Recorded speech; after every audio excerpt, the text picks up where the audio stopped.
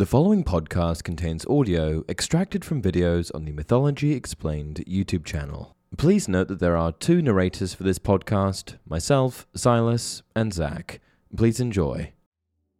Hey everyone, welcome to Mythology Explained. The topic of today's video is the Erinyes, known as the Furies to the Romans, a terrible triumvirate of vengeful spirits who punish transgressors.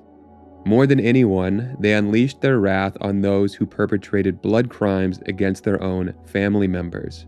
Alright, let's get into it. The Erinyes were chthonic daemons of vengeance and retribution, whom the Romans equated with their Furies.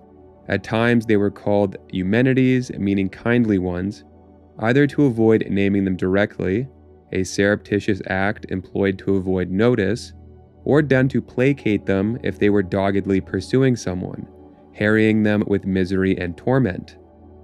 Initially, their number was indeterminate, but they were eventually quantified, said to be a group of 3, a detail first established by Euripides, a Greek playwright.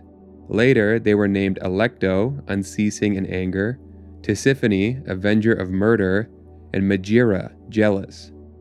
In appearance, they weren't unlike the Gorgons, and because there are many different descriptions of them, we're just going to compile all of their features into one comprehensive description. They were depicted as winged spirits, each with a nest of writhing snakes for hair. The barking of dogs emitted from them, and foul gore wept from their eyes. Ragged garments swathed their bodies, fetid breath came from their mouths, and they brandished whips and torches. Despite what could be called a horrific appearance, they weren't evil entities, but they were the bane of those who transgressed, committing the most unforgivable offenses. And this was their primary purpose, to avenge crimes of the most egregious nature, crimes that disturbed the natural order.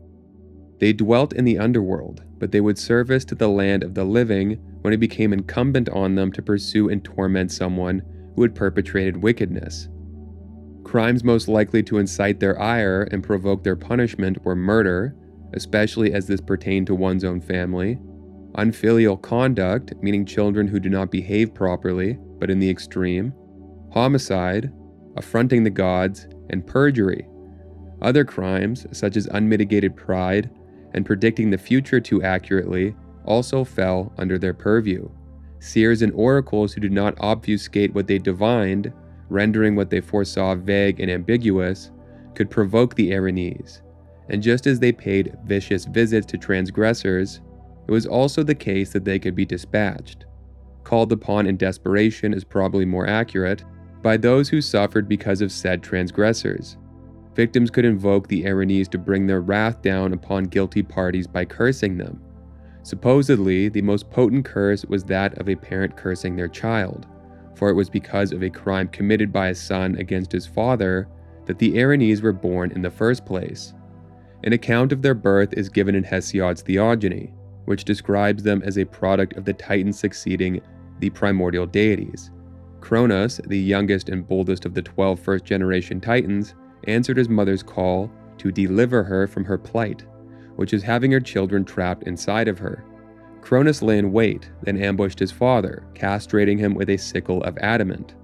The severed genitals were flung into the sea, but while they were in mid-flight, droplets of blood fell to the earth, impregnating Gaia, who later gave birth to the giants and the Erinyes.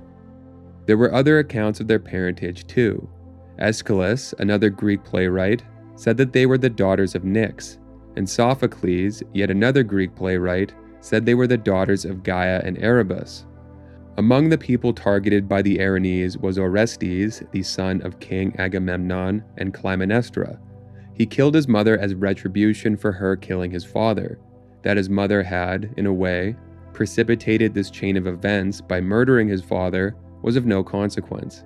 The Furies pursued him, but later, in Athens, Orestes was exonerated by the goddess Athena herself. And that's it for this video. If you enjoy the content, please like and subscribe. Thanks for watching.